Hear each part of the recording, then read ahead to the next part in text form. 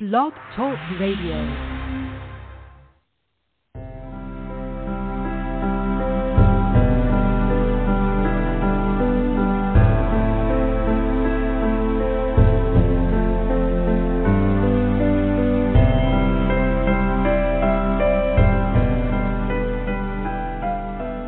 Welcome to Nightlight.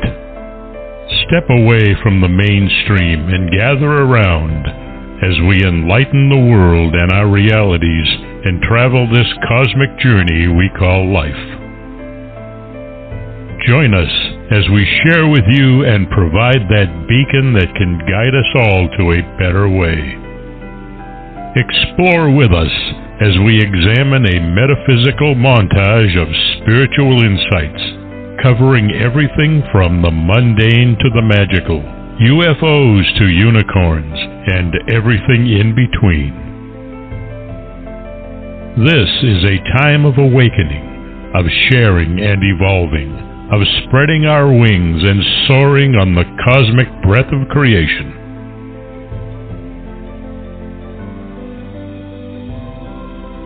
Come and join with other light-minded spirits as we weave our lights together to seek understanding, enlightenment, and with a little luck, some wisdom. This is Nightlight, a reminder that you are never alone.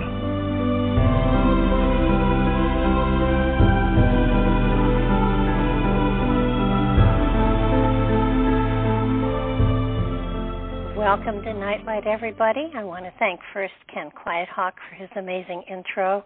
Please check him out on Google. He is a native storyteller along with his wife, and he's an amazing person who has preserved Native American history through their stories, and it's an amazing adventure. Please check him out. He has done an amazing. I overuse the word, but I don't know any other way of explaining how profound what he does is, and he preserves history in a way that goes far and above the printed word. So it's an experiential adventure, and I highly recommend you all give it a try. I have an amazing author with me tonight, and he has written a book called Unveiling Genesis: Mysteries of the Root Races and Cycles. This book is a phenomenal book. It goes beyond a PhD thesis. It is clearly a lifetime's work, and it's ongoing. It probes the mysteries of human civilization, its origin in ancient Lemuria and the ebb and flow in the root races like Atlantis, through to the current fifth root race and into the future. It's essentially the story of a human soul and the evolution of consciousness, interpreted in the light of Blavatsky's The Secret Doctrine and the Book of Genesis, drawing upon Eastern and Western traditions, Judaic and Hindu, Christian and Buddhist. The science of cycles, the yugas, astrology, and the seven rays are incorporated to illustrate the vast chronology of human evolution. The esoteric sciences are also bridged where possible to scientific disciplines such as geology, anthropology, and biology, revealing their agreement, proofs, and unity. Unveiling Genesis is a vastly updated and rewritten version of the Hidden History of Humanity, which was published in 2005. It's got 140 figures, 108 tables, and they're fabulous. You have to check them out. And hundreds of illustrations to assist the reader in deciphering our complex human origins upon this beautiful planet that we call Earth. This is a lifetime study, and it's absolutely something that everybody, if you are seeking knowledge and understanding and wisdom, this is the place to go. Philip Lindsay has been teaching esoteric astrology and the ageless wisdom worldwide for over 30 years, also working as an astrological counselor. His website is esotericastrologer.org and is dedicated to showcasing the leading thinkers in the world today of esoteric astrology and the seven rays. His long-term project is the ongoing The Hidden History of Humanity series of books and videos. This is an area where original breakthroughs have been made, taking him to many nations, investigating and filming the ancient landmarks. The video, The Hidden History of Humanity, was released in 2017 and can be viewed at esotericastrologer.org/video Hidden History of Humanity /The New Unveiling Genesis. It's a great companion to the book, and the book is a great companion to the video. It's for students who are serious about looking for origins and understanding and answering those questions that we all have been asking ourselves for decades. Where did we come from? Where are we going? Why are we here? And what is our purpose in the grand scheme of all things? Now, he doesn't answer quite everything, but he comes real close. Welcome to the show, Philip. It's so glad to have you here. Thanks so much, Barbara. It's great to be here. Well, I have to admit, your book was an adventure beyond my expectations. I did read most of it, and I certainly enjoyed the video, which was phenomenal. I think that you are addressing a subject that those people who are on a quote-unquote spiritual journey have asked themselves over and over again, and your book really gives chapter and verse as to how it all happened. So when did you start this journey? Excuse me? I was curious when you started this journey. Oh, well, with the actual book, I guess in the 90s and early 2000 when I started to write it. But I started the project, I think, back in the late 80s, I guess, where I went through all of Blavatsky's books and indexed them according to rays, cycles, initiation, the root races, and then when I brought all that together around about the year 2000, when I was in New Zealand, actually, I thought, right, now's the time to bring it all together, and from everything that I've synthesized and gathered from all the disparate sources. And I sat at my desk for about 18 months, I think, to get the first version out of which was then called Hidden History of Humanity. It came out in 2005. And then I was never really happy with that because it was a little bit rushed to meet some deadlines for conferences and so forth. So in about 2015, I started working on a revised version that added all the different tables and illustrations and photographs, and republished it under the new title Unveiling Genesis, and in 2017. And at the same time, that coincided with the release of the video that we'd done a lot of the studio work for back in 2012. And my video editor and myself got together and finally produced it. And it came out pretty much the same time as Unveiling Genesis. So it was a good coincidence. And you can watch it on YouTube, by the way. You can find it on YouTube. Uh-huh. And since 2017, when it was released, we had about 10 million views and ongoing, of course. And the book is my best-selling book. I mean, I don't sell thousands of them, but it's more like in the 20s and in the hundreds. But I'm glad that, well, the video exceeded my expectations as far as views went. And the book is steadily selling. So it's not an easy book to get through, but if you watch the video first, and then if you want to go to the book, then you can.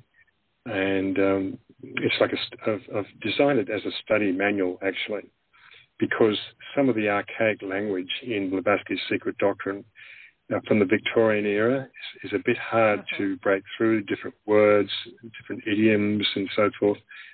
So I've tried to really break it right down so that into bite-sized chunks so that people can really understand it and not be overwhelmed by a mass of words. But even so, it can still be a little bit daunting to... So essentially what I did was rewrite the secret doctrine according to the root races and cycles. So that's why there are a lot of quotes from Blavatsky there. Well, I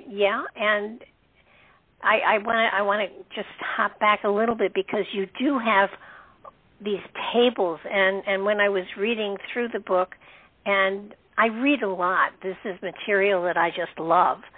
So while it's so detailed, you kind of want to take notes, and if you take notes, I found I was writing almost as much as you had in the book in my notes, which made no sense. Really? But but I loved the tables. The tables were incredible, and after getting through more than half the book, I watched the video, and the video took my breath away. The only thing I can compare your video to is there's a wonderful video out there that has been out there for a long time. It's called Home, and it's about the planet Earth. And I would compare your video to that video because it's breathtaking, and you recognize sights, and the text that goes along with it, the narration is phenomenal, and it makes you want to understand stuff so much more, and your book really takes you right down to the basic. And for those who don't understand what the root races are, let's kind of talk a little bit about them so they understand what root races are and how they apply to the evolution of the planet. Sure. Well, everyone's probably heard of Lemuria and Atlantis and so forth. And the root races are relative recent unfolding of consciousness on this planet, which began about 21 million years ago.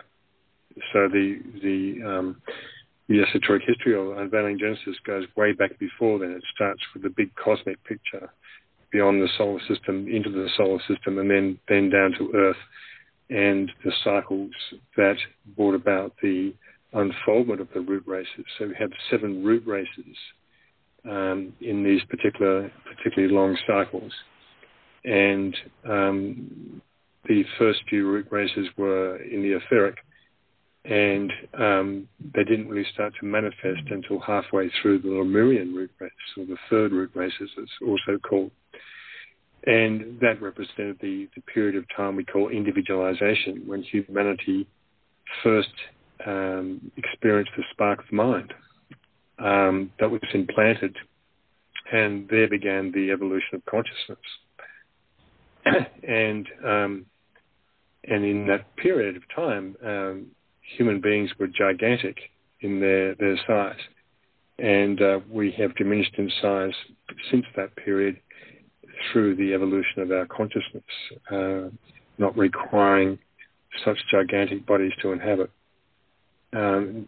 Not long after Lemuria, that individualization period, which finished around about 18.5 million years ago, the birth of the Atlantean root race came about.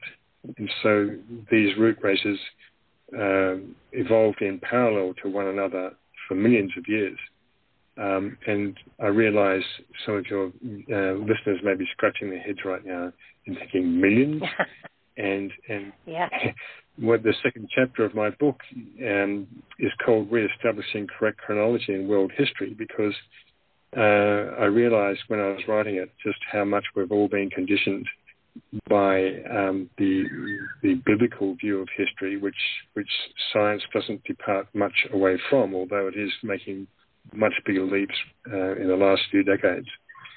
And so I try and advance reasonable arguments for for there being much longer timelines. And these timelines are based on the Hindu yugas and their take on history. And this, I propose, is the correct history, the real history.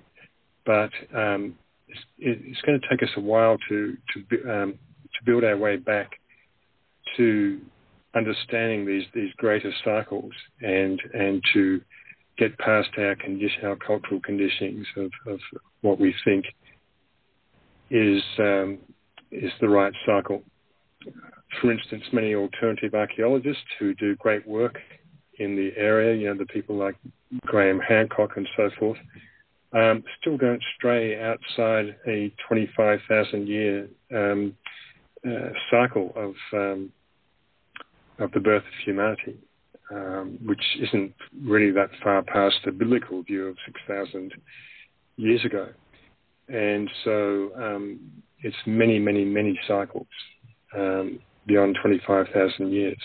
As I said, the 21.5 to 18.5 million year period years ago that individualization took place. And the fledgling humanity began their journey in evolution of consciousness. And we've gone through that third root race of Lemuria, the fourth root race of Atlantis, and now we're in the fifth root race, which is sometimes called the Aryan, the Hindu word for noble.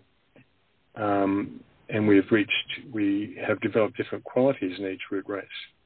In the Lemurian root race, the basic yoga was Hatha yoga, the coordination of the etheric and physical bodies. In the Atlantean root race, the main yoga was Bhakti yoga, the yoga of devotion. And in this fifth root race that's just culminating now, we have the yoga, we have Raja yoga, the yoga of mind. And we are going into the sixth root race very soon, where that yoga will be superseded by Agni yoga, the yoga of fire, or intuition, or direct knowledge, Buddhi as we call it, in esoteric literature.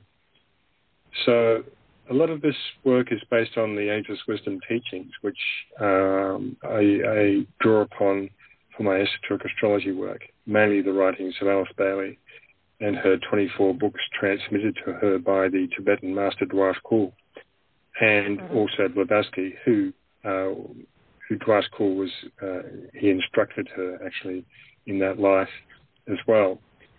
The Masters of Wisdom, the Great White Brotherhood, were the transmitters of this information. And they've given us a lot, which still really hasn't been done justice. It's still going to take another century or two to really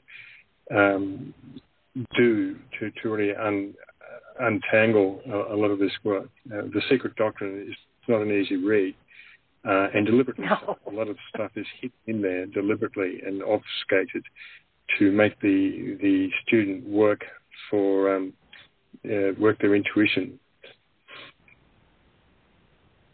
Well, yeah, and when I was reading through it and seeing the overlap of the root races and how one fed into and flowed into the next, and it all made perfect sense. Yes. And to be perfectly honest with you, I have always believed that Easter Island and the Egyptians, the statues there that were so gigantic, were meant to be literal. They weren't meant to be an exaggeration, yes. And I think they were life-size. And yes,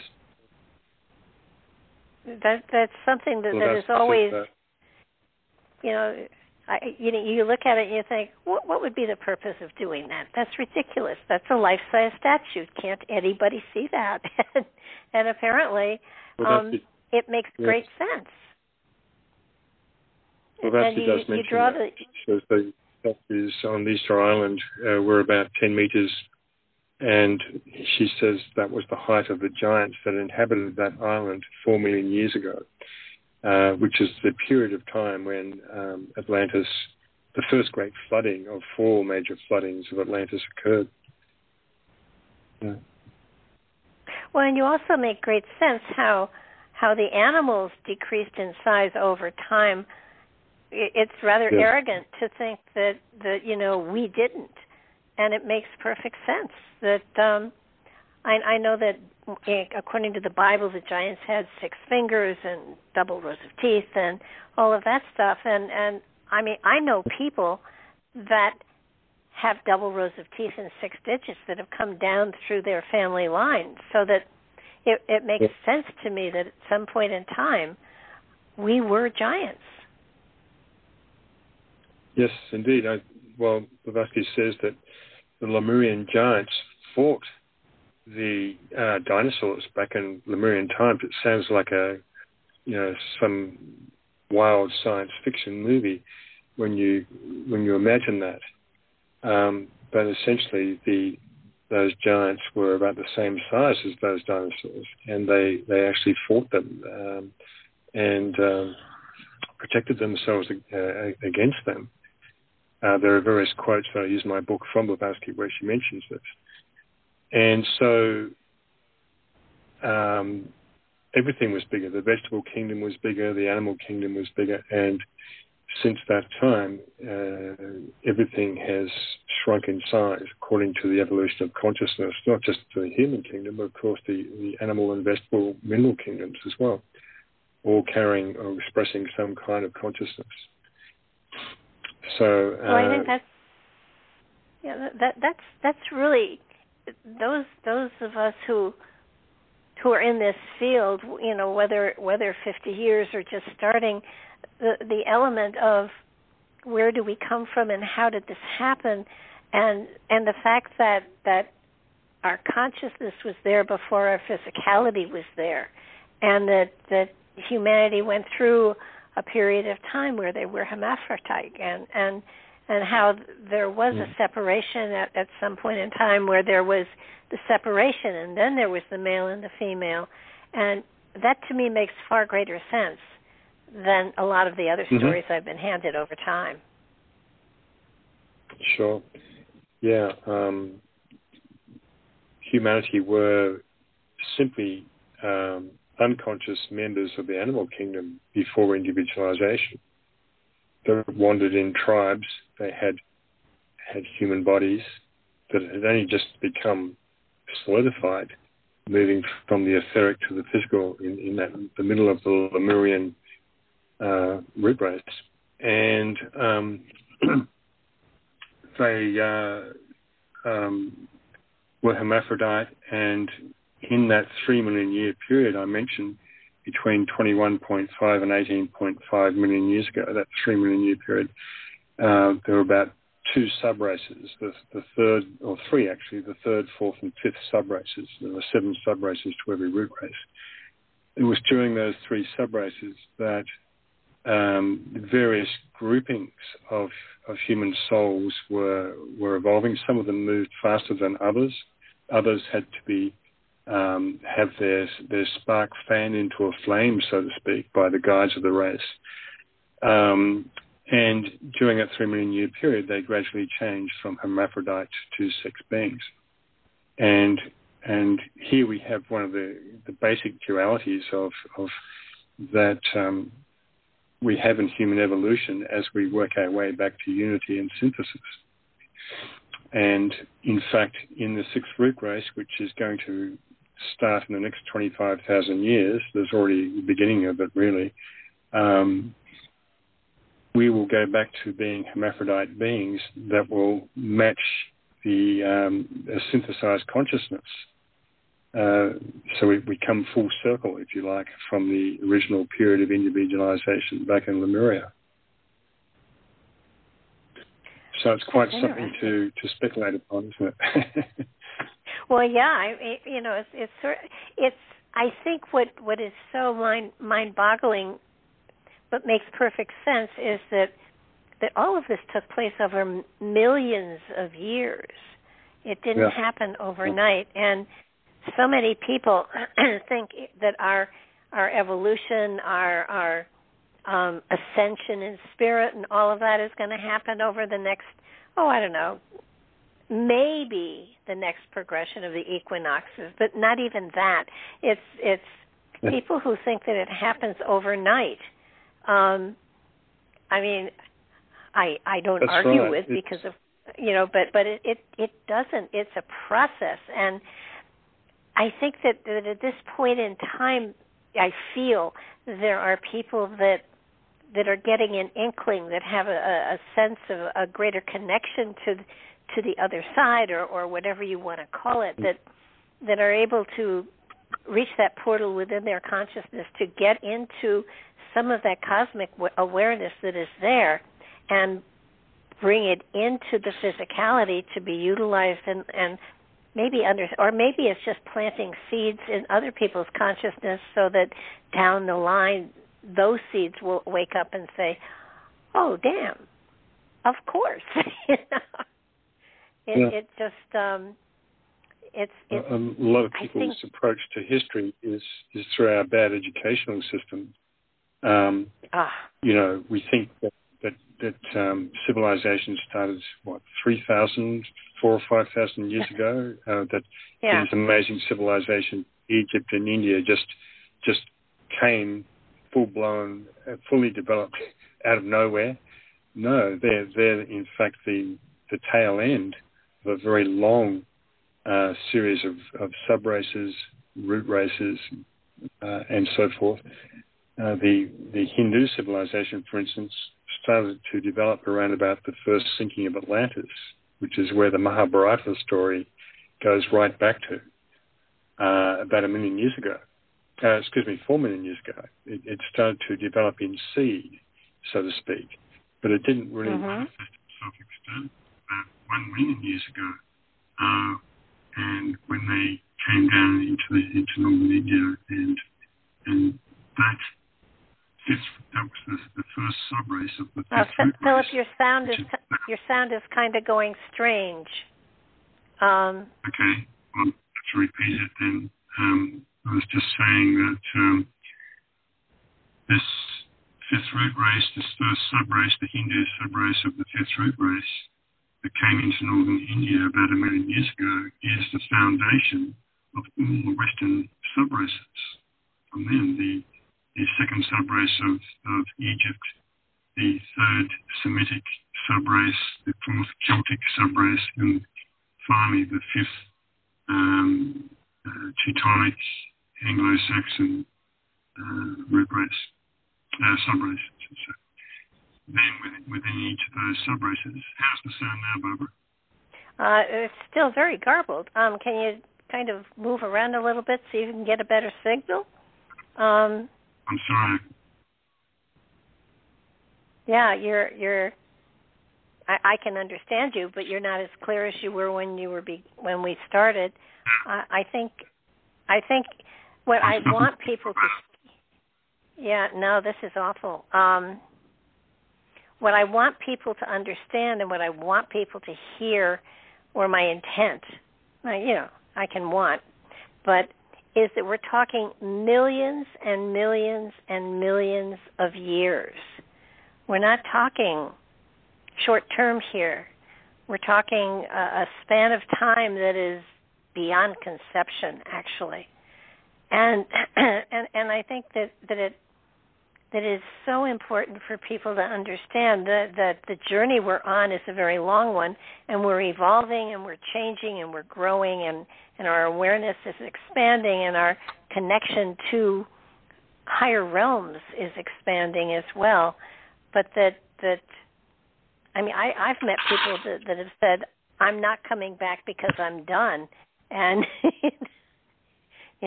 that really surprises me. I'm gonna. No, it's really bad. I don't know if Mark is still there. Mark, can you hear? Mark, can you kind of hang up on him and call him back, and I'll talk a little bit. Hopefully, you're listening. And see if we can get this sound better. How's the sound now, Barbara? Not good. Okay. I can't actually. I've maximized it as much as I can already with my signal here, so it's probably just going to be temporary. Okay. Well, I don't know if I can get Mark's attention. He may have gone to lunch. Okay, well we'll keep going then, because this material is so important for anybody on a spiritual journey to understand that. And one of my fascinations has been for a very long time looking backwards, to before the flood, pre-Diluvian. What happened before? What were the civilizations like before? And the fact that you're taking everything back so far indicates that we are just a speck of sand on the beach of time, so to speak. But that said, it's important for everybody to expand their consciousnesses to the point where the planet can become a spiritual planet, and we're not a spiritual planet yet. So that it's a non-sacred planet, we call technically. Yeah. And how's that, Barbara? Because I'm thinking that you might be getting a bit of sound, but the recording may not be so bad. Okay, well let's hope that that's it. I think that what is really important for your book and your video are so important for people to see and to hear and to. I know that your book especially is one that I am going to use as a study book, and I will go back when I have the time and really put a great deal of insight into it.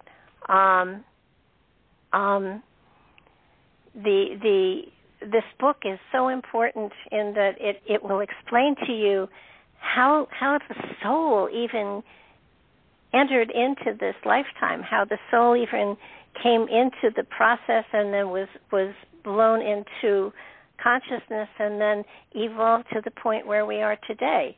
It's really, really important for you to understand that the journey we're on is millions, probably billions of years old, and the planet has gone through cycle after cycle after cycle after cycle. And because of that, we are at a point in time where we are trying to understand our purpose here. And, on top of the fact that living and surviving is one of those things. Are you back, Philip? Is it a better sound? Oh, perfect, perfect. So, okay. So I was just talking to everybody. Resume. Thank you. I was just talking how it's so important for us to understand that we make a difference individually, and that there is more than just survival on the planet that we are focused at. It's also the consciousness and raising the consciousness and understanding where we came from, how we came, and where we're going. And when you think about, I was aware that there were several floods in Atlantis. I wasn't aware at the span of time between the four different floods. I wasn't aware it was that great a distance of time. Well, Blavatsky gives the dates for all of them, and this is what I spent years trying to collate from all of her writings, not just the Secret Doctrine.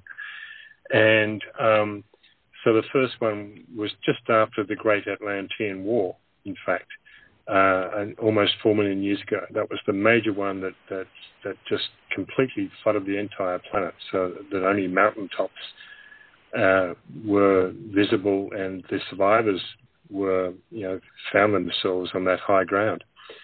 And then the next one was about 850,000 years ago, which was coincided with the second subrace of the Egyptian subrace. And the third one was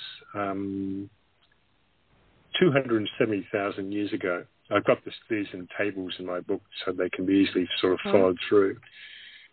And the last one was the famed Poseidonus, the sinking of Poseidonus in 11,500 and something BC. That's 13,000 years ago. So that was the fourth and final sinking. A lot of people think Atlantis is in one particular spot, and there's been literally thousands of books written about Atlantis and speculating where it is. A lot of people make the mistake of thinking that Atlantis is in just one place, the fabled city or nation of Atlantis. And sure, there were certain places where the population was concentrated, for instance, in the Atlantic and in the United States, in parts of Europe, but the Atlantean continents went all around the world, as did the Lemurian continents. And throughout those millions of years of subraces and root races, those continents sunk and resurfaced and reconfigured, as did the various populations in their evolving consciousness. And when we look at the time period you were talking about before, when we had the sound go bad, the age of the solar system is given as about 3.11 trillion years, and we're about halfway through that period. And this Earth in this planet, in its so-called fourth globe of the fourth chain of the fourth scheme, as I go into talking about, and we're talking about bigger timelines here, is about halfway through a 4.2 billion year cycle. And some of these cycles correspond to the cycles of geology too, not quite exactly, but that's something that in the coming Aquarian age, where the modern exoteric science will blend and merge with esoteric science, that will get more accuracy on in the next 2,000 year cycle that we're going into for the precessional cycle of Aquarius. Mm-hmm. So this is just to mention that the fact that the Earth is part of a greater system, solar system. The solar system is part of a greater being again, called the One About Whom Naught May Be Said, that involves other solar systems such as Sirius, and hence the reason why many temples upon this planet are aligned with the star Sirius, particularly in Egypt, of course.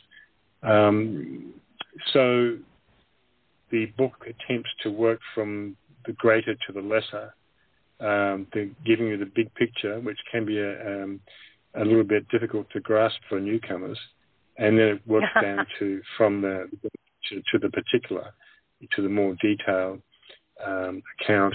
And I have several more volumes planned. I don't know how I'm going to do that, but in terms of fleshing out this more particular picture of life in those root races and sub-races. And we know a lot already, but there is more to find out. And all the sciences, all the exoteric sciences such as biology, chemistry, anthropology, and so forth, are all keys to the esoteric story. And I think I outlined in the beginning of the book just what those other proposed areas of inquiry are going to be. Mm-hmm. Well, I think it's fascinating because archaeologists and scientists and everybody seems to want to place everything since the last ice age, and there are places on this planet that so obviously did not take place within that time frame, and yet they're bound and determined to keep it. Nothing happened before the last ice age, and then everything happened, and that just not the case. And I think one of the sites that fascinates me is Göbekli Tepe. Yes. That definitely has astrological. Some of the carvings are astrological. Some of them, the two signs that have pointers are pointing to the center of the universe. I mean, there are messages that time has left us that we have either not noticed or have misinterpreted. Well, Göbekli Tepe has much evidence of past technologies, very sophisticated technologies related to sound And some of the carvings on those stones resemble the carvings on the back of the stone giants on Easter Island. So you can find these correspondences in archaeology and in artifacts all around the world, and so there are many people who have done some great work in this area, exploring each little piece of the puzzle. Well, when you look at the Egyptian hieroglyphs, and you look at the Hindu graphics, I mean, they're telling you a story of what actually happened. You can't. It boggles the mind to think that that all of the graphics out there are just an illustration to some fable that didn't happen. It was so important that they created them to leave a message to the future that this is what went on. And yes, and very universal symbol of every tradition. Well, and even the Norse gods and the Greek gods and the Roman gods, again, the messages are there if you pay attention to them. And if you step back and step away from these are just myths and they don't mean anything, to what is the past trying to tell us? And it just, to me, is there's such a richness to the evolution of the human spirit and the human culture that we're missing out on. The esoteric teachings are really encoded in the Greek myths and Norse myths, all universal mythologies. You can find the ageless wisdom teachings encoded within them if you know how to read them and interpret them. And likewise in the Bible, that's why I call this book Unveiling Genesis, because Blavatsky in The Secret Doctrine makes this amazing statement that first got my attention to write this book, that if the first 6 chapters of Genesis are examined, they will yield the history of the whole human race. And the Genesis is a bit of a hodgepodge that's been altered and tampered with or tinkered with many times. But essentially, that's what I lay down in book 1 of the 2 books within this book, the 2 sections within this book of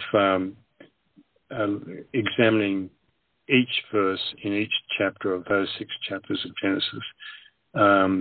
There's also a 25th chapter of Genesis that relates to the 5th root race, and I go into that as well.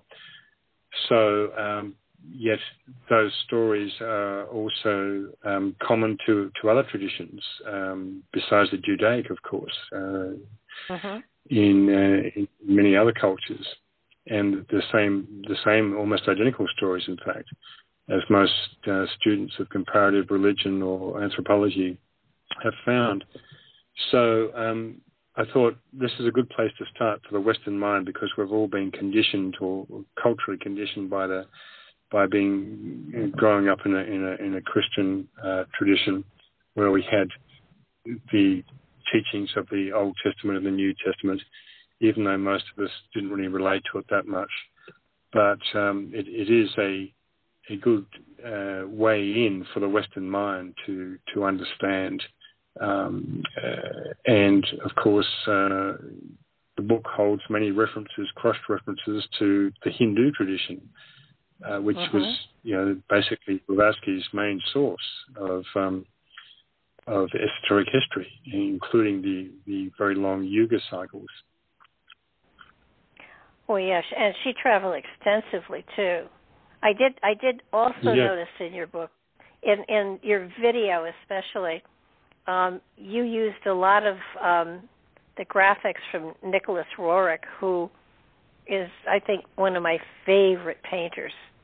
He was an amazing man. He has a museum in New York City, and I went down to visit it when I lived on the East Coast, and I got yelled at a lot because I wanted to touch them. and I know that's not allowed, but I did it anyhow. And it just, I wanted to feel something that came from a time and a place that was more mystical than we have today, and you could feel it. I mean, I know that's it. I know that, and I'm not telling everybody to go and touch the pictures because you'll get yelled at too. But if you have a sensitivity of any sort, you can touch these paintings that are of the Himalayas, that are of a time and space that were not physical. I mean, they all had a magic to them that was so profound it was unbelievable. And he was an incredible painter. His artwork is something that I absolutely. I think I've been banned from his museum though, but the artwork, the artwork, so, it's stuck. He was married to Helena Roerich, and she was the author of the Agni Yoga books, which, of course, as I said before, is the new yoga for the Six Root Race. And and they travelled for 4.5 years on an epic journey up into Tibet and China. Extraordinary journey that was detailed in several of his books, where they met the masters too, of course, and had extraordinary experiences along the way, and where he got a lot of interest for his paintings too, of course, and probably painted quite a few there. So they are a part of the Ageless Wisdom tradition that's very important. The Agni Yoga books are very intuitively written. They appeal directly to the heart, to the intuition. They're not so technical necessarily, but some of it is complex, given the fact that it is esotericism or occultism, and so it's not for everyone.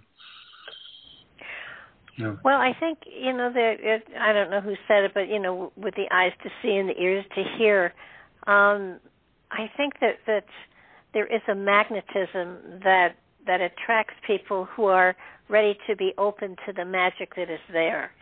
And I just,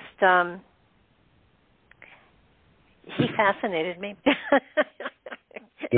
I think the fact that he traveled on donkeys in the Himalayas. He visited temples that were high up where the air was clear and clean, and he visited a few that they even had.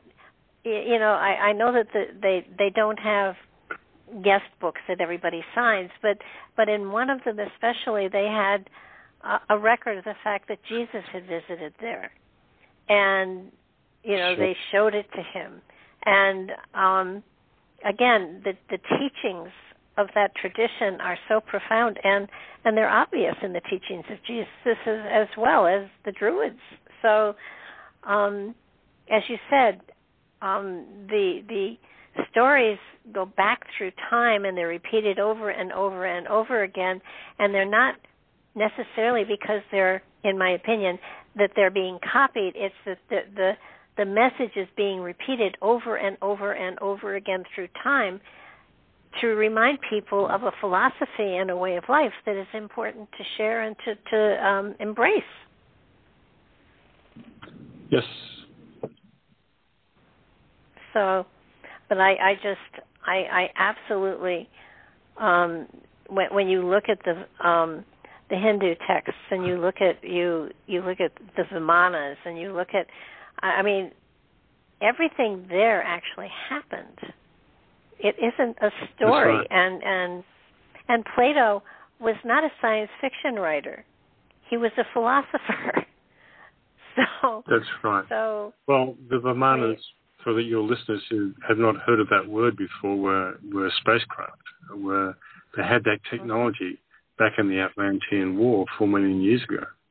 It has been around for a long time. And of course, there's the various books and diagrams of what those crafts look like that you can find in various books and online. Plato, of course, was an advanced initiate. He was an avatar, really, for the fifth root race in many ways. His stories have been taken literally, but they can be interpreted on two different levels. The 9,000 years that he talks about before his time relates to the fourth and final sinking of Atlantis that we referred to before. But esoterically read, 9,000, Blavatsky says, is 900,000. And 900,000 years before his time was around the third flood, 850,000 years ago that I mentioned before, and so on. And so because of his book, many people have tried to identify Atlantis being in one place. I think I say somewhere in the book that in fact there were templates for designs of cities that were repeated in different places, where he gives the measurement of these cities, and you can find them in various places in Greece, even in Bolivia. There's one author who's made a great argument for a particular place in Bolivia near Lake Titicaca, in fact, that takes all of Plato's descriptions and applies them to that particular area of the world. I think I've seen about 4 or 5 different theories of applying those measurements, those physical measurements, to different geographical areas. So, there was, like a standard sort of template design for cities that incorporated probably sacred architecture, protection, and all sorts of things for various populations. But at one stage, basically, there were continents and islands stretching right across the Atlantic from the Americas to Europe. There was a large continent that stretched from southern Europe right across to northeast, what we call Brazil now. Those continents sunk, changed. They were known by various names. In fact, they're called various names in the Hindu scriptures. You could go across the Atlantic by island hopping, basically, from one small island to one large island continent to another large island to another continent, and most of the United States up to the Rockies was pretty much part of, from the East Coast to the Rockies, Rocky Mountain Range, was one of the major chunks of Atlantis. And there was a lot of the Atlantean energy left there. Likewise in Brazil, in northern part of South America, but that country also was part of Lemuria at an earlier stage, as was the west coast of the USA, was an ancient part of Lemuria at one stage. We have Easter Island, of course, out there west of Peru and so forth. That was part of the Lemurian continent, which stretched all the way from South America across to Australia and even across to Africa, through the Indian Ocean to Africa at one stage. And New Zealand and Australia are some of the main remnants of Lemuria. Australia is the oldest remnant of Lemuria. New Zealand is a younger remnant of Lemuria. And all the islands that stretch across from New Zealand to South America are all part of that huge continent that spanned right across to the South American continent. And all of them have artifacts and statues and so forth that all tell the similar story of and also languages.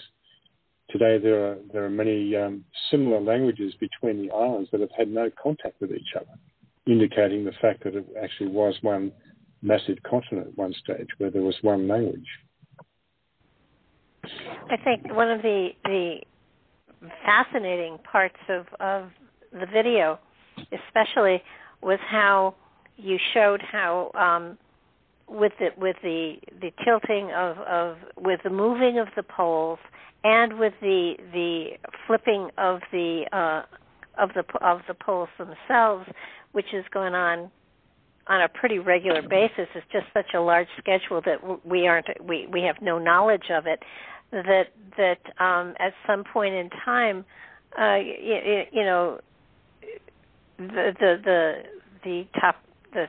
topographics of the planet have risen and fallen tremendously, and how they are doing so now. And at some point in time, into the next root race, that Great Britain will probably be underwater, and the center of the spiritual religious will be in South America, which makes great sense. Yes. Well, it's Brazil is what we now call Brazil, because in 25,000 years' time there'll be it will have amalgamated probably with other countries in there, and there'll also probably be by that time other land masses will have risen and parts of South America will have sunk. But it will be the home of the first subrace of the sixth root race. And it's going to be a synthesis of all races. This is what's occurring now already in the sixth subrace of the fifth root race. The sixth subrace will be the seed for the sixth root race. And so we're seeing a synthesis in this last couple of centuries of the entire world now. Every ethnic minority or majority is in most Western countries.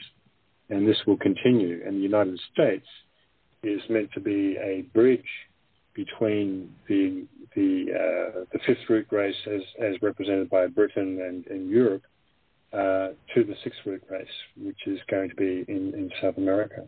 So I've written several essays about this that you can find on my website, but I do touch upon it in the video and in the book too. So we're looking forward like 25,000 years, right? We're not looking tomorrow. Well, it's starting already. There are communities and sort of anchoring of spiritual forces already in South America. South America was the site of the original Shambhala, which is the spiritual center of the world. There have been 3 locations of Shambhala, and I've done some presentations about this. And so basically that was the original Shambhala, where the guides of the race taught fledgling humanity, and where if you like, it was the crown chakra of the planet. And so the sixth root race is going to bring about the reactivation of that center, which has lain virtually dormant for millions of years. I think it's already awakening, actually. The second Shambhala was in Central America, in the ancient Mayan civilization. And the third Shambhala, which is the one that's the most active right now, is in the Gobi Desert, in etheric substance, and which, of course, many people have said that they have visited in meditation or dream experience. It is where the Lord of the World, Sanat Kumara, who is what we call technically the personality of the planetary logos, or God, is anchored, and who transmits the purpose and the planetary plan to humanity via the Masters of Wisdom, or the Great White Brotherhood, and the various ashrams which they preside over, in which the disciples, aspirants, and initiates who are part of humanity. And so the plan is transmitted from the greater to the lesser. And in fact, 2025, there's going to be a centennial Shambhala conclave, as it's called, in the council chamber of Shambhala, as it's known, between some members of the Great White Brotherhood, the senior members, including the one that they call the Christ, who has holds the office of the Christ, with with Sanna at Shambhala, determining they will make a decision, which I've written about extensively in my newsletters, of when to re-externalize amongst humanity again. Because way back when, in the 4 million year period of the destruction of Atlantis, was when the Great White Brotherhood had to withdraw from human contact and have only been working behind the scenes ever since, due to the triumph of the so-called forces of materialism. So now, with their imminent return, probably in this century sometime, hopefully sooner rather than later, those forces are massing to do everything that they can to block the externalization hierarchy. And this is where we find ourselves today, where the forces of materialism are really fighting tooth and nail. This is their last gasp in many ways, because the planetary plan is going ahead. It will succeed. It might be delayed by a century or so, but it will prevail, and humanity will reach a point that they've never been to before, and that is complete freedom from the influence of the forces of materialism, or the forces of darkness, if you like. The war that was fought in Atlantis is all about that, and it was recapitulated during World War I and World War II. And I currently see us as being in the third and final phase of that conflict, which is mainly working out upon the mental plane at this point. Hopefully it doesn't precipitate to a physical war. So we find ourselves between the ages of Pisces and Aquarius, this 500-year cusp cycle, where there is always on the cusp of an age much conflict and chaos as one energy is substituted for another energy. We're also on the cusp of two ray cycles, the outgoing ray cycle of the sixth ray of devotion and idealism, which has characterized a lot of the Piscean age, and the incoming seventh ray of ceremonial order or magic, the ray of organization. So we are literally at sixes and sevens with ourselves at the moment on this part. Plus also we're on the cusp of the root races, or at least of the sub-races within the fifth root race, which is going to be the seed for the sixth root race. So we are at an extraordinary period of time in our planetary history. And if you watch the video and read the book, you'll get more of a sense of where we have come from and where we are now and where we're going to.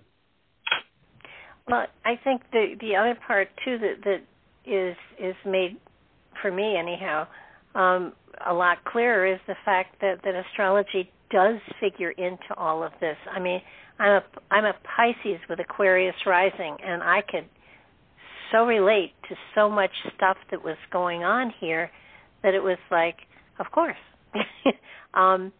Your book is, I absolutely, I'll say it again and I'll say it often, I highly recommend this book to anybody on a spiritual journey. And yes, you're going to have to work and you're going to have to study, but that's the point. Your horoscope has a blend of the two ages, Barbara. You have a Pisces personality, but your sole purpose is Aquarius rising. So you are able to, in your work, bridge the two ages in the work that you do. It's interesting you say that, because somebody asked me if I could describe what I was and what I was doing, and I said I call myself a bridge walker between the physical and the spiritual, and I try hard to stay in the middle of the bridge. and that's actually. I'm sorry? I was going to say that's the task for all of us, isn't it, to try and bridge the esoteric teachings, which are almost ungraspable for the majority of humanity, and seemingly fantastic or of the imagination or of fantasy, to bridge those basic tenets to to the outer world. And not everyone's ready for it because everyone's at different stages of evolution. Humanity are just waking up in the last century or so in terms of taking initiation, the first initiation, and that is accelerating. That process is accelerating now. Well, that's the purpose actually of Nightlight. Was people laughed when I named the show. I don't know, 2009. I think the show started. It was to provide a beacon of light for people who were searching, and that's what we try to do. And having you on the show is certainly, upping our wattage tremendously. So I am so delighted that I found your book, or your book found me. I'm not sure which it was, but it's important that we put information out there, and I know that people who need it will find it, and sure. That's the important part of it. Trusting that the magic pulls people to you. One thing that I mentioned in the intro that I think it's important to understand what soul-centered astrology is, and I did mention it someplace, I think, and you want to give, because most people know, an astrologer, what they do, but what you do is so much deeper than that. So if you could kind of fill people in on what that is. Well, esoteric astrology is the science of one's soul purpose, which is determined by the rising sign, and the rising sign is determined by your exact time of birth. So the soul chooses the month of incarnation, which is where your sun sign is going to be, and that represents your personality, your threefold lower self, mental, emotional, and physical. But the soul also chooses the time of, ideally, of incarnation to get the right rising sign that they want to develop that quality. Usually a person, we're told, has the same rising sign for 7 incarnations in a row to develop that quality. And so in exoteric astrology or personality astrology, the rising sign is seen as the personality and the sun sign is seen as the spirit. It's actually the reverse of esoteric astrology. But when you understand that the soul chose the sign on the eastern horizon at the exact time of birth to develop that quality, you understand, you get an understanding of why the sun is actually the personality expression of the horoscope. And esoteric astrology is the science of the 7 rays, and most people do not know their rays. I have a lot of tabulations on my website and essays about the rays, and I mention the rays constantly in my newsletters. And it can take a while to figure out your rays. They don't just come tumbling down like balls for a lotto on Thursday night. I wish that could be the case, but they take a fair bit of study to discern the qualities of the rays, and then reflection and intuitive reflection upon them. And it can take years to figure them out, to figure out one's ray structure, as we call it, the soul ray, the personality ray, the mental body, emotional body, and physical body rays. We can have as many as 5 rays in our makeup. We can have the same ray in a couple of our different personality vehicles. So the rays are ruled by planets. The signs are ruled by planets. The chakras are ruled by planets. And so esoteric astrology tries to blend the things that these different fields have in common via the planets. So you can see it's quite an intricate science. It is a science, as is personality astrology, studied by serious humanistic astrologers, for instance. It's in the hands of a good practitioner. They do excellent work. So esoteric astrology doesn't necessarily try to say that it's better, but we have been given techniques in the book by Alice Bailey called Esoteric Astrology that differ from what we already know. And the various signs of the zodiac have not only a personality ruler or an exoteric ruler, but they have a soul ruler or esoteric ruler. And if a person is sufficiently unfolded in their consciousness, then they'll be starting to respond to the esoteric ruler. For instance, Uranus is the ruler of your Aquarius ascendant, but Jupiter is the soul ruler of Aquarius. Uranus is the ruler of the seventh ray of ceremony and order of magic, and Jupiter is the ruler of the second ray of love wisdom, which is quite possibly your soul ray, but you cannot get the rays from the horoscope. The horoscope is simply an interface for the expression of the known rays, the known and intuitive rays. So when I do a reading, I look at the esoteric ruler of the ascendant and its relationship to the rest of the chart. I look at personality integration issues, of course, which we all have.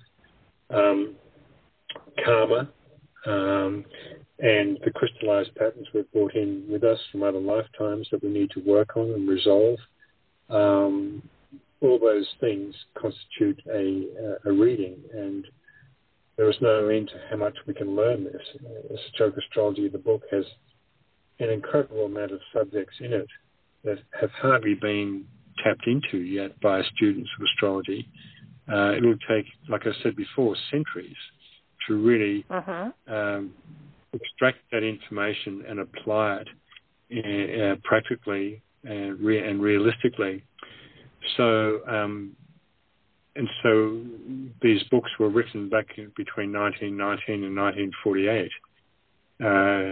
So they it's quite a large body of knowledge. We're even told that some of the masters themselves are still studying some of the more advanced books in the series. So that gives you some idea of the depth of some of the material. For instance, the Treatise on Cosmic Fire, which is about almost 1,400 pages, is an extraordinary book that many are drawn to. The Rays and Initiations, the Externalization of the Hierarchy, which is the one that I'm rereading at the moment. I'm finding a lot of inspiration from, because it was written during World War II and pretty much describes the externalization process that's going to take place in the next century when the Masters of Wisdom come back and literally walk amongst humanity again. And the externalization of the ashrams by their aspirants and disciples will precede their eventual return. And this is the era that we're going into right now. So in 2025, when they have the Council of Shambhala conclave, they won't be returning on that year. They'll be making a decision about when they will return. And in some of my newsletters, I speculated that could be as late as 2080 or 2100. But it might be a lot sooner, depending on the need. One of the things we have to remember about the Great White Brotherhood is that they cannot interfere in human free will. They can only inspire humanity, but there are certain karmic, cosmic laws that they can't go past, and they have to allow us to make our own silly mistakes quite often as we slowly move forward in our evolution of consciousness. I've hit a lot of those brick walls, yes.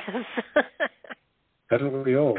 That's right. It's and so when you read the books, you can get a sense of the humility that's really required, because humanity does get quite cocky at times and ahead of itself.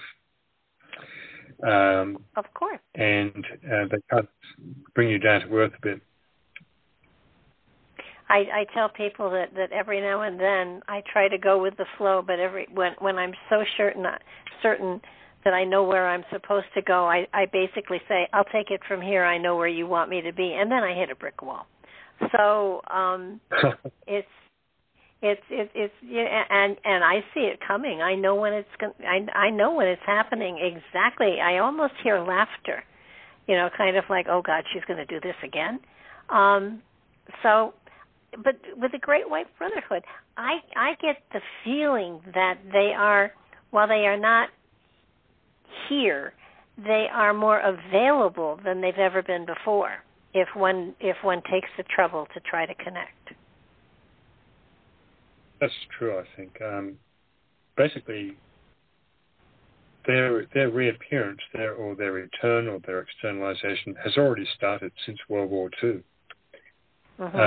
when the one who held the office of the Christ made a decision, and so their gradual approach to humanity is also contributing to the chaos and conflict that we have on the planet, because their highly refined frequencies are clashing with the status quo, the lower material forces that we inhabit. And that's why we are at such a crisis right now in the world. It's bringing up the shadow of humanity to deal with the shadow, or the dweller on the threshold, as we call it in occultism. That's what humanity is going for. And this must be a process that all of humanity goes through before they reappear. It's really a purging process, which, of course, Pluto and Capricorn has been bringing on for the last 10 years. I think, too, one thing that humanity has to understand is that you can't build greater unless you tear down the lesser. So that there's a need to let go of what you perceive as security, because it creates a prison. That's right. We're looking at the crystallization of the Piscean age. And at the moment, most of humanity are still in the Piscean age, in this 500-year cuspal cycle. Very few, we are told, are in the Aquarian age proper. And then there's a large group in between those two extremes that are pulled between those extremes. And therein is the chaos and confusion. Everything turned upside down, inside out, and back to front right now, especially in the last 2 years.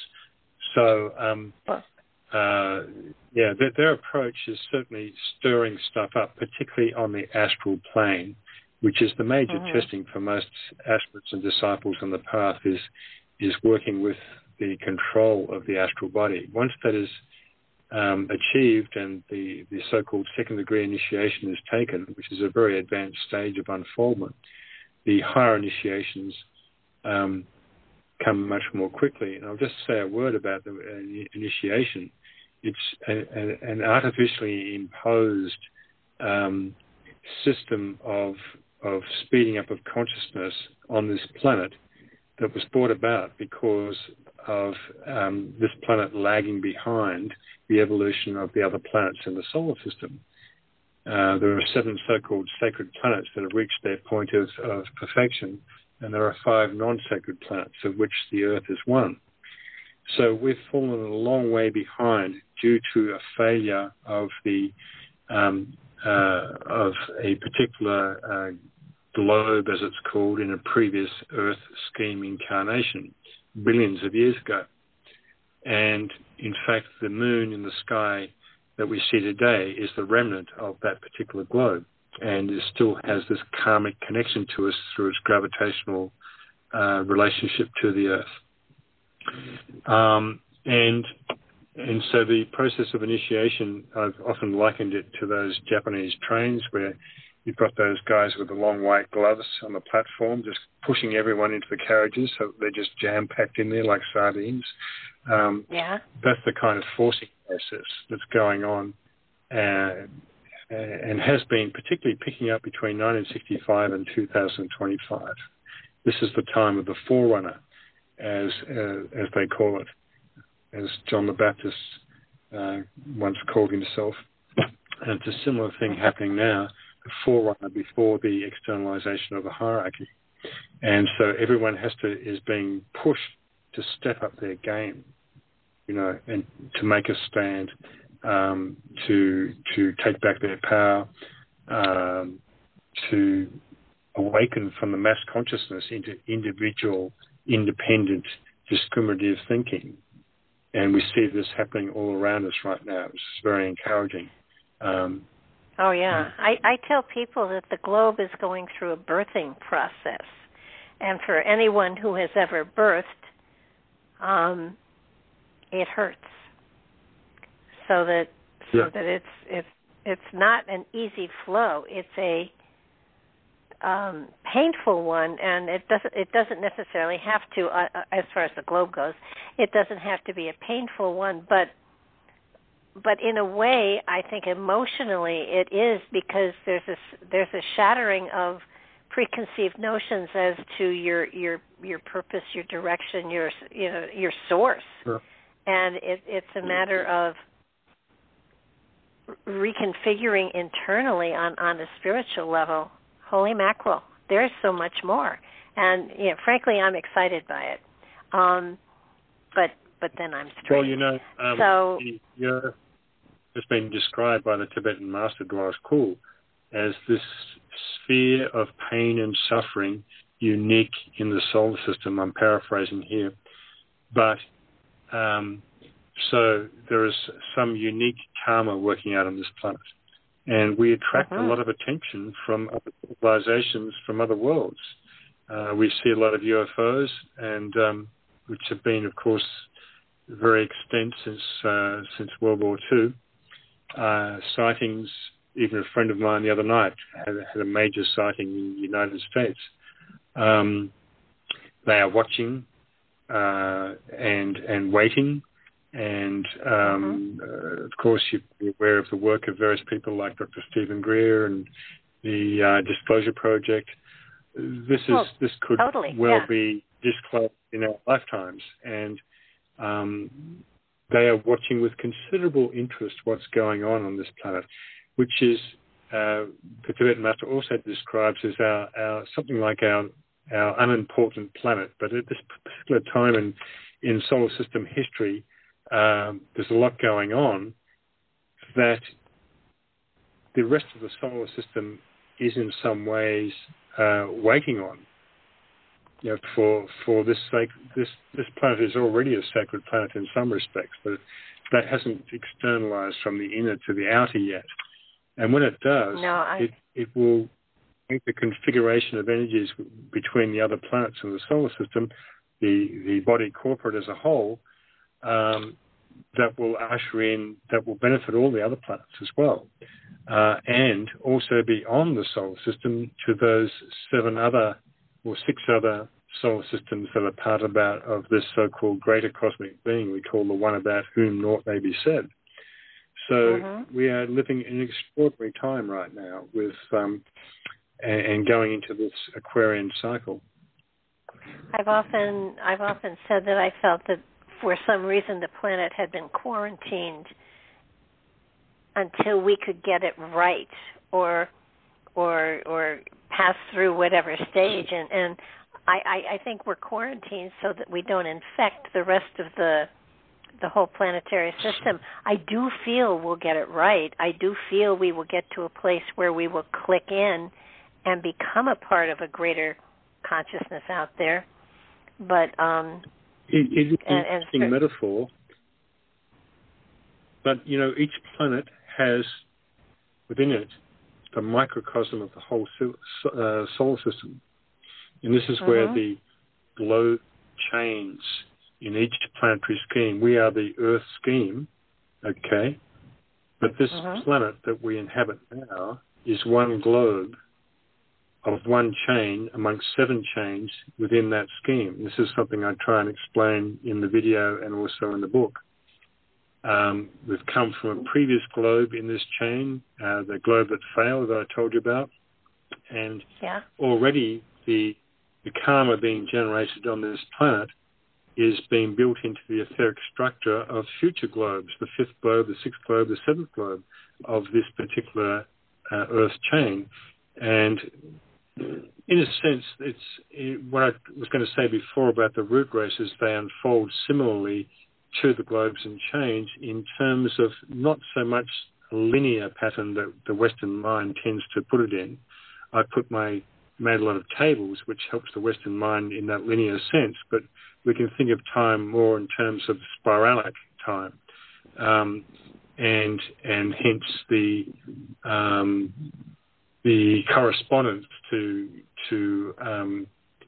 the fact that there is no time in some respects. That we can measure time in these particular cycles that have so many years, and the yugas and the cycles and so forth. But when we understand the nature of spiralic time, that is getting closer to the reality, and that's a huge thing to comprehend, the true nature of time. In this Western civilization, we have developed the concrete mind to the nth degree, and we tend to materialize everything that we look at, take literally. For instance, the 12,000 years of the Hindu gods, which actually has to be multiplied by about 360 to get the true figures.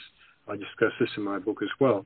But and so we have to really go into the abstract mind, the higher mind, which is the seat of the soul, to really touch upon the real verities, the truths.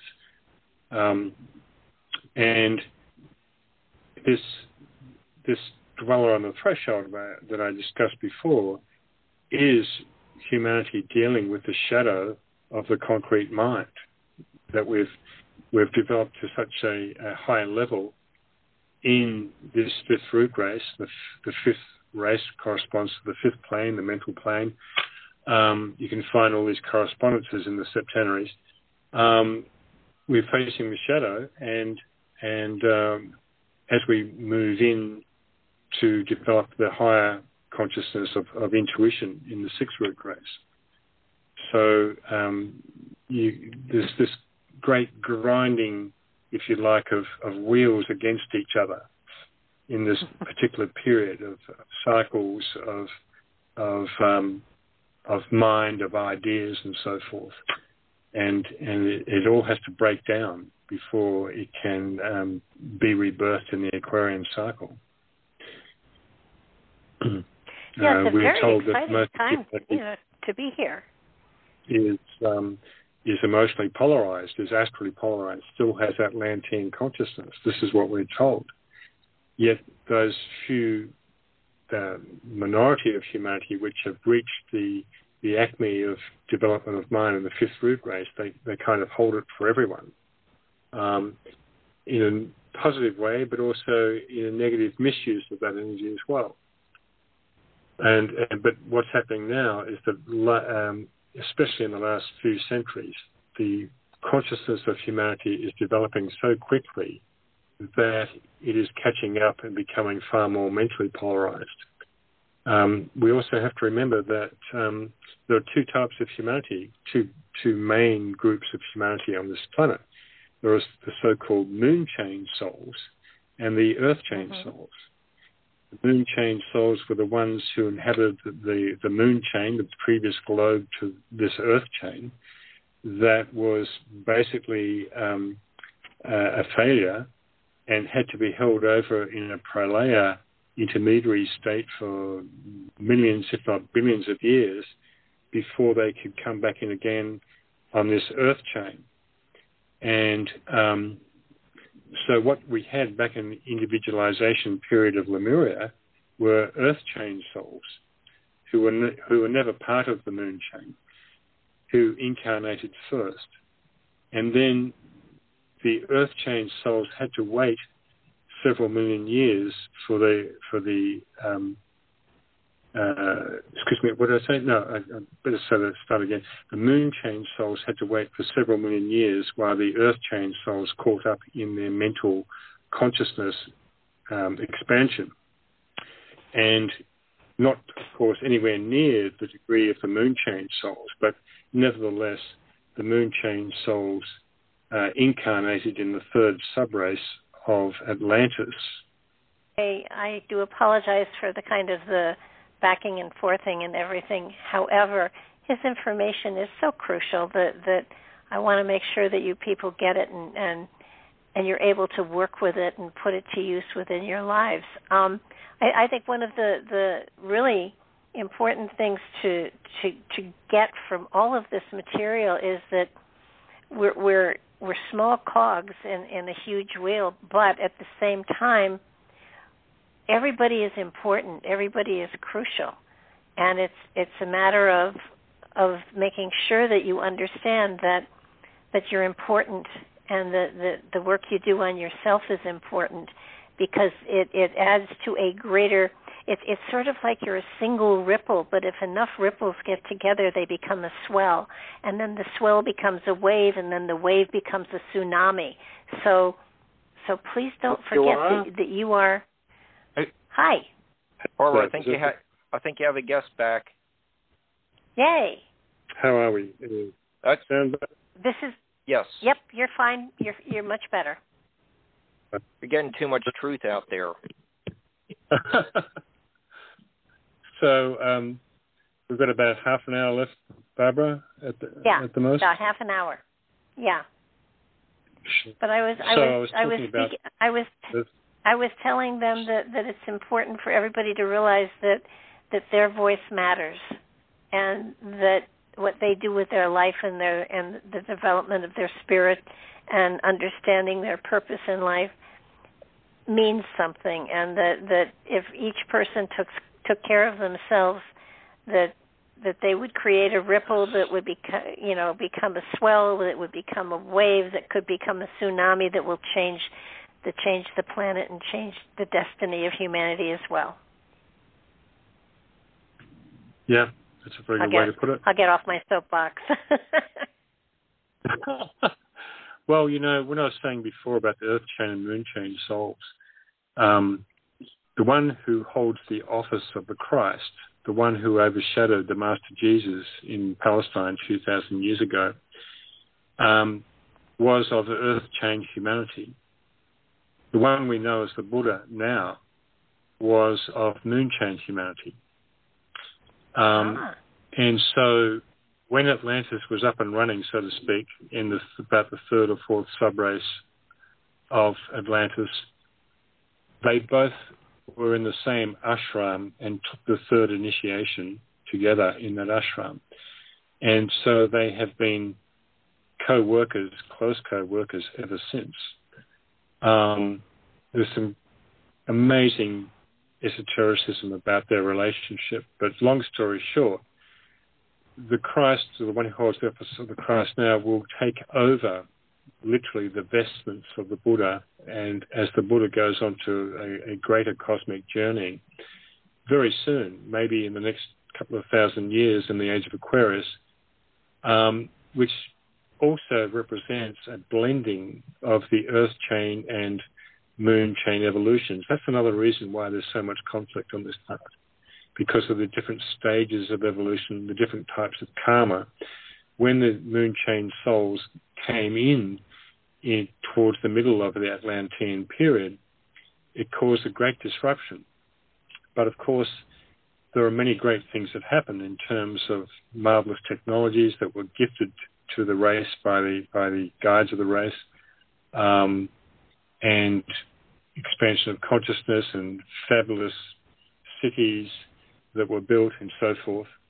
But it got to a point in Atlantis, as I described in my book and the video, where the selfish appropriation of things by humanity, using black magic and incantations and spells and so forth, got to a point where the watching guides of the race had to draw a line in the sand and say, this is the way of light and liberation. This is the way of materialism and darkness. Humanity, make your choice. And that brought on the Atlantean War that is beautifully brought out in the story of the Mahabharata, particularly the Peter Brook film version, which was a stage play that went for 9 hours originally, that they made into a movie in 1982, and which I have a clip from in my documentary. A very moving part where Krishna is talking to his disciple Arjuna, who is torn between the warring armies because he has to fight his family who have chosen the way of materialism, and he and Yudhishthira and all his other brothers are the representatives of the choice of the way of light, and are in fact archetypes for the sub-races of the fifth root race, which is something I want to write about in the future. So, and within that, the Mahabharata is the golden kernel of the Bhagavad Gita, and such a timeless story that is appropriate for today as much as back then. So there is so much that is hidden in all these, as I said before, the ageless wisdom encoded in the religious scriptures and traditions, or in every culture. And some of them are almost identical or similar to one another.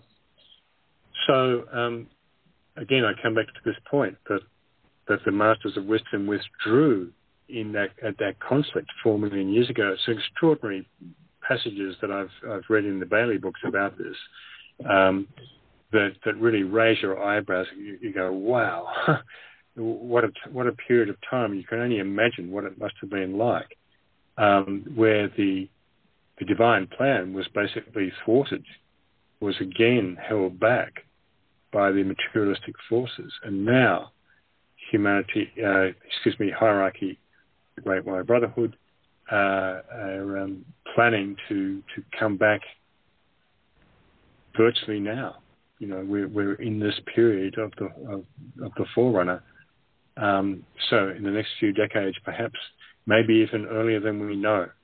I know many people are certainly trying to invoke that because of the perilous state that they are experiencing with the world at the moment.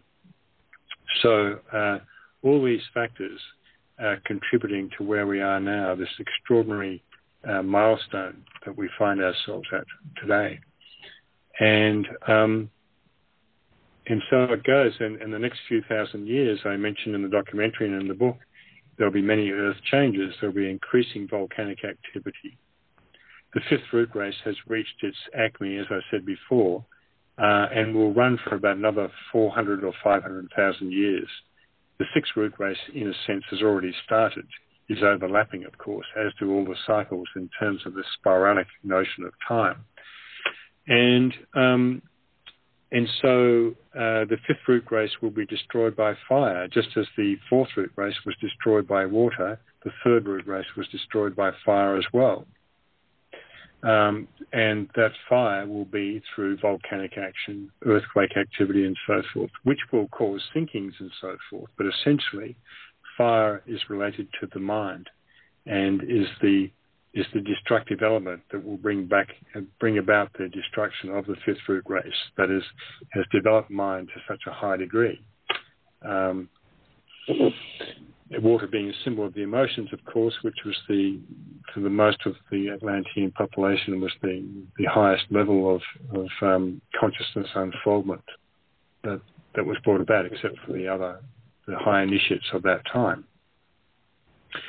So we will see, as you said before, Britain will sink beneath the waves entirely. In fact, it's already sinking. If you look at the flood plans for the next 50 years that are increasing in Britain, it's already being inundated, as will other continents sink, or parts of them will sink, and other parts will be raised. And when other parts are raised, they'll be parts of the old Atlantean continent that we haven't seen yet, that will have on them ruins and artifacts that we've yet to discover. This will be occurring in the next few thousand years as well as we go towards the sixth root race. So a great synthesis is occurring now in consciousness and also in language. There will be a universal language, not unlike the fact that English is a kind of de facto universal language right now. But there will be, we will eventually again speak with one tongue instead of so many fragmented tongues, and that one tongue will be about the unification of consciousness as well. We will truly enter the golden age, and those golden and bronze ages and so forth as I explain in the book, correspond to the yugas, the Hindu yugas. The Satya Yuga is the golden age, and so forth and so on. And each root race has its golden age, it has its iron age. We're currently in the Kali Yuga, or the iron age right now, the death and destruction of all that has occurred in the last 4 million years. That's what we're looking at, but we're also overlapping this period right now is the start of the Satya Yuga, the golden age for the sixth root race, which will take about, several million years to unfold, put it that way. It's like a, what's the word, more in the etheric, it's a more subtle cause of the eventual form that will be more visible in the next few million years. I'm looking at, we have at least one super volcano here in the United States, and it's due to go off, and when it does, it will certainly change the topographic. It'll change the face of the United States when it goes off. But I'm seeing more earthquakes. Yeah, Yellowstone, but there's also a fault line that goes down just the New Madras fault line that goes down kind of almost the Mississippi. That's due to go off too. So I'm seeing a lot of the geological changes starting to happen now. Yes, that's true. They are. And even parts of California will fall into the sea, Blavatsky says, I think, somewhere, or maybe the Tibetan says that. And, of course, they've been waiting for the big one for a long time. It's overdue, in fact, in places like San Francisco and in the Pacific Northwest, Los Angeles and so forth. These are cyclical changes, though, as well, and they reoccur, and especially during cuspal periods that we're at the moment. You mentioned before the changing of the poles. That happens about every 1,050,000 years. I have a little section about that in my book. And there is a kind of a gradual movement of the poles, and then there is at some point a kind of major flip that takes place that would be extremely disorienting geographically and physically for the world's population. I'm not sure when I worked out the next one was going to be happening. Not in our lifetimes, I don't think. Although we do know that the magnetic pole is shifted right across somewhere across Russia right now. So, and at one point it was at Hudson Bay.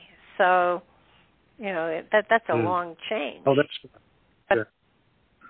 But again, it takes millions of years for it to shift. Yeah. But I think there's a tomb in there's a tomb in Egypt that on the ceiling it has the night sky completely reversed, and they couldn't understand how the Egyptians could get it wrong, and they didn't get it wrong. The poles had flipped, and the night sky was different at that time frame, which means they have to recalibrate the age of that particular tomb. But it's so exciting. I mean, what's really exciting is that your information gives people a better understanding as to, the process that has been ongoing for millions and millions of years. And the frustrating thing is that we only see a small part of it, so that we don't see the big picture. And your book and your video help to give people an understanding of what the big picture actually is. And, our spirits are immortal. We will reincarnate over and over and over again. We'll see it all, but it just won't be in the body we're in now, hopefully. Indeed. And, I mean, there is a cutoff point, though, Barbara. When we do get to the point of liberation, taking the higher initiations, we get to choose the next path to tread, the so-called seven cosmic paths. The fourth path of which is the path to Sirius, and we're told that the bulk of Earth humanity will choose that path eventually, once they've gone beyond the fourth or fifth initiations, which are, you become liberated and perfected as such. Your soul or causal body is destroyed, and you become one with your essential essence, which is called the monad or the spirit. And so I talk about, when I discuss the globes and chains and schemes, the cycling of human monads through those schemes over immense periods of time, where they actually go through the experience of each kingdom, the mineral kingdom. So we've been through all those kingdoms, the animal kingdom, the vegetable kingdom, and at individualization, the human kingdom came into being, and the kingdom of souls, really, as those animal bodies became animated by consciousness. This is a great mystery, and I discuss this amazing passage in one of the Tibetans' writings about the great electrical storm that ensued when the planet was infused with higher consciousness, coming from beings that resided within the Earth scheme, but on a different globe of the Earth scheme, which is called the Venus globe. And this, you probably saw that. Remember that part of the angels flying through space in the video was trying to depict that. But and I speculate whether that period of time, how long that went for. Did it go for a few weeks, 100 years, 5,000 years? It's hard to figure out, but that was the actual death of the dinosaurs at that time, which differs from the exoteric figure of about 60 million years ago. I propose that it was at this individualization period about 21 million years ago, where the death of all forms, in fact, practically all forms on the planet were destroyed at individualization with this huge influx of electrical force that was the new consciousness that humanity, and so it forced humanity to reincarnate, but not as members of the animal kingdom anymore, but as members of the consciously evolving human kingdom. That's kind of it in a nutshell, to try and break it down in a very simplistic way. I find that this time of individualization, I come back to it again and again and again, because all the mysteries of the planet are kind of contained in that period of time, I think, in microcosm. I think one of the things that I found very interesting was that you made it very clear that we did not evolve from the apes, but that the apes evolved from us. And yes, that makes more sense, actually. It does make a lot of sense, doesn't it? And it reverses the currently held scientific view. We have a far more divine pedigree than that. The apes were the offspring of humans breeding with animals. At the time of Lemuria, when the sacral center, the lower chakras was the point of least resistance. So after individualization, this occurred, and it deviated from the planetary purpose and plan.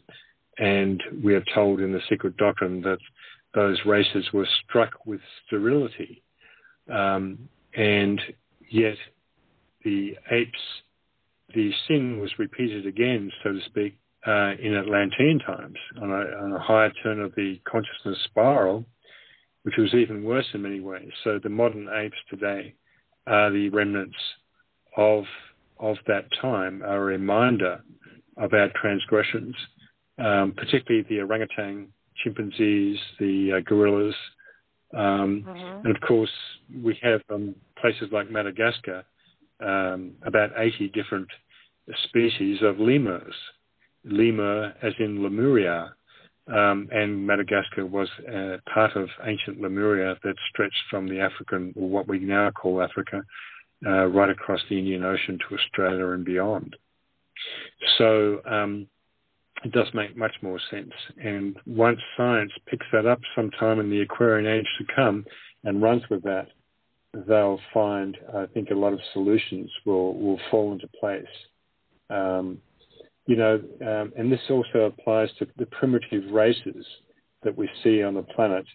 There's always been primitive races or unevolved races that have been around with the more evolved races.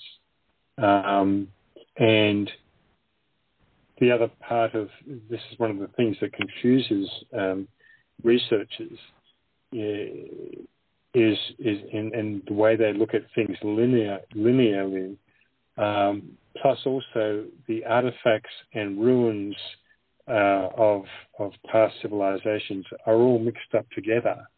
They're not all from one time, and they can be in one ruin in one place can be easily confused with another ruin that's like a few 100,000 years older.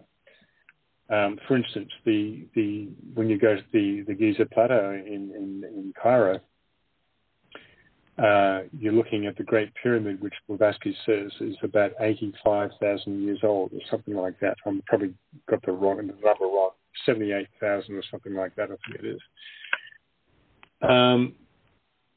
And then you go over and look at some of the other pyramids, like the Bent Pyramid and so forth, and straight away you can see they're so much more older, maybe 400 or 500,000 years old, in my guesstimation.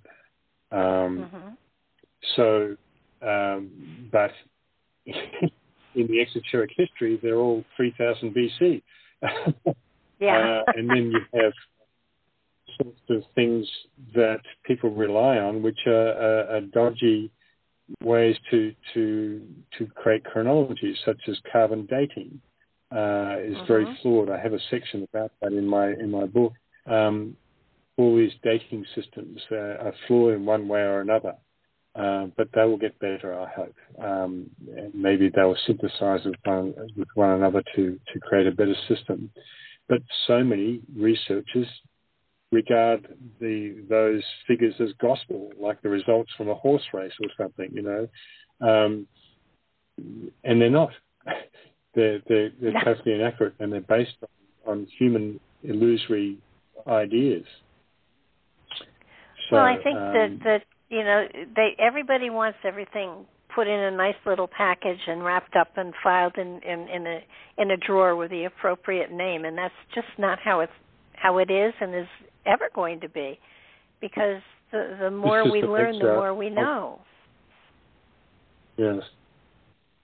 This is the nature of the concrete mind. It wants to, it's part of the shadow of where we are. Well, yeah, but the concrete mind restricts you, and if you let it loose, magic happens, and the potential and the possibilities, for us to grow and learn are just, beyond belief, and I think people should check out the Great White Brotherhood. If you haven't, it's all over the internet. I just have noticed our time, which is getting very, very, very, very small, and I want you to be able to give out all the information on where people can find your material and find you and stuff like that. So why don't you take a deep breath and let people know how to find you and where your material is. Okay. Well, thanks, Barbara. The Great White Brotherhood material can be found in my book called Masters of the Seven Rays, one of the first books that I wrote, that you can find on Amazon. If you're a US customer, you can buy it straight off my website and get a discount, 15% discount. All my 14 or 15 books are on my website and on Amazon. I've got 3 new ones coming out as a result of the last 3 years of writings, the most writing I've ever done, I think. And I'm editing now. They should be out in 2022. But You know my website, esotericastrologer.org. I have a YouTube channel. I'm going to be diversifying into other channels like Rumble and Odyssey soon.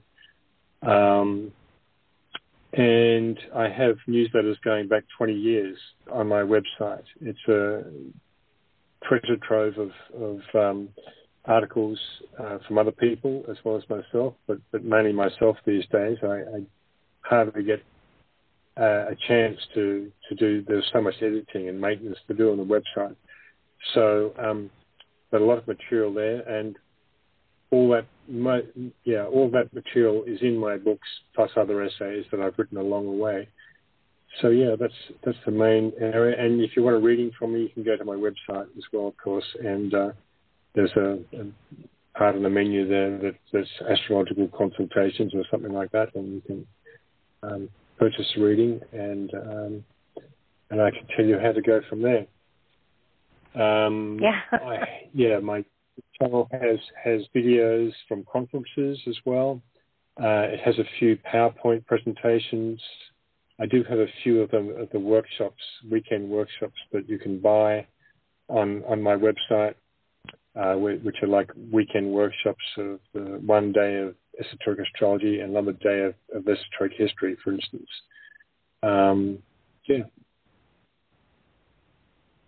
Pretty much covers it, I think. Wow. Well, I will add to it that Unveiling Genesis, Mysteries of the Root Races and Cycles is a phenomenal book. If you are a student of spirit growth and consciousness, this is a book you need to read. And I would tell you buy it, and if you read it and don't think you needed it, I would pay for it, but I'm not going to do that. But I feel so strongly about it that, it's an amazing book. It's a book you can read for the rest of your life and learn every day. So his video is beautifully done. So please check out the website and check out the book. Philip, thank you so much for being here and for being a good sport about having to call back in and stuff like that. But your material is so important. I am so thrilled that you were here, and I thank you so very, very much. I want to thank everybody else for listening. There are going to be a couple of great shows next week, and I highly encourage you to check us out on YouTube. We're on Rumble, we're on YouTube, we're on 20 different servers, so all you have to do is type in Nightlight and you'll find us. And if you do hit us on YouTube and you enjoy what you see, please subscribe, because that's how we know you're listening. So thanks so much, everybody. This has been an exciting show. I can't tell you how important I think this book is. And so consider looking at it. Check it out for sure. And thanks again for being here. Have a great one. Stay healthy, stay happy, and stay conscious. Bye-bye now.